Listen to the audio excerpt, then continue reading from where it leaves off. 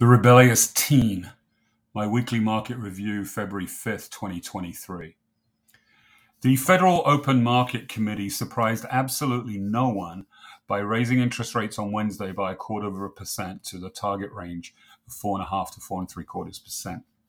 Fed Chair Jerome Powell dropped a few hawkish sound bites at his post-announcement press conference, all designed to be played out of context on CNBC, saying that monetary policy does not yet look sufficiently restrictive and that ongoing increases in the target range will be appropriate.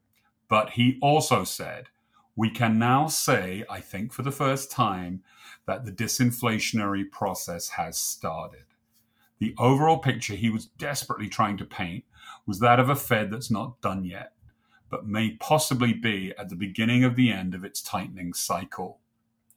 Financial markets reacted by effectively calling the Fed's bluff, viewing Powell's performance as rather wishy-washy, where he seemed keen not to rule anything out and appeared to be almost defensively over-explaining his position, as well as telling us what he thinks that things will look like in December, while at the same time claiming to have no idea what things will look like in March. The market, which is convinced that we are much closer to the end of the rate hiking era than the Fed wants to let on, and that interest rate cuts lie in the not too distant future, scoffed at the chairman. We believe you now even less than we did before, the market said, and is starting to act like an emboldened rebellious teenager, no longer listening to what its parents are saying and going off to do its own thing, which in this case was to buy the crap out of everything, especially tech and communication stocks, which soared.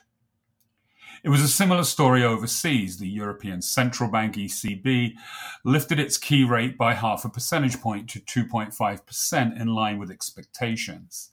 It said that it plans to raise rates by the same amount in March, but thereafter committed only to evaluate the subsequent path of its monetary policy, a big walk back on its previous combative stance. The Bank of England also raised interest rates by 0.5% to 4%, but indicated that it will slow the pace of hikes to 0.25% or maybe even pause at its next meeting in March. The benchmark 2-year Treasury interest rates fell hard, as did the futures market expectation of where rates will be at the end of the year, becoming even further disconnected from the much higher level that the Fed insists they will be at. The US dollar responded by extending its recent decline, generally viewed as a good thing for US businesses. Part of the reason the stock market gets so excited about the fact we may be entering the zone of an end to rate hikes is that history tells us that this period has typically rewarded patient investors in the past.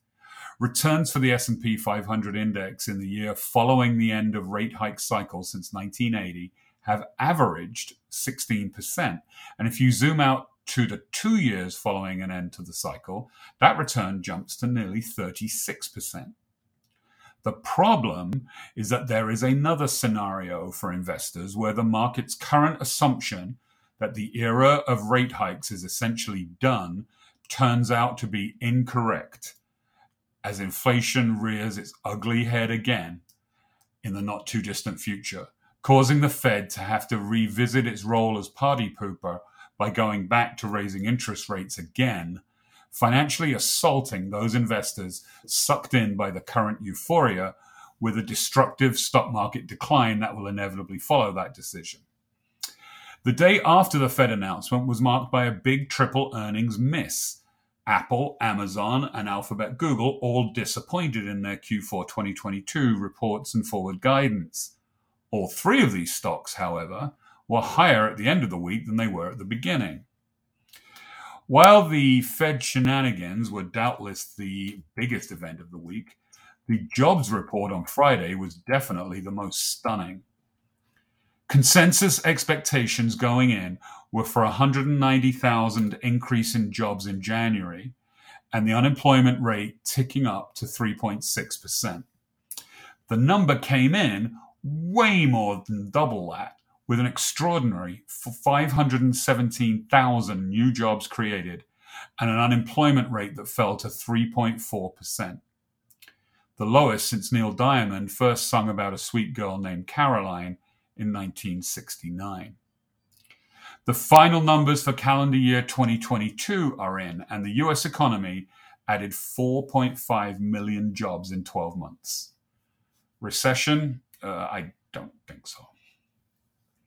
There were few signs of expanding wage inflation in the most recent report, however, which is the part that the Fed focuses most closely on. Average hourly earnings crept only slightly higher and, importantly, no more than expected. Nonetheless, the headline numbers of the report badly shook investors who were expecting further signs of a slowing economy and instead saw broad growth, particularly across leisure and hospitality, healthcare, and professional services. Market interest rates exploded back upwards after the release of the data, on the belief that maybe the Fed won't be done raising rates quite as quickly as everybody was thinking just 24 hours earlier, and stocks sank in response. It was not enough, however, to ruin what was still a winning 5 days for markets, with the S&P 500 up a little under 2% for the week, and the Nasdaq 100 increased by over 3%.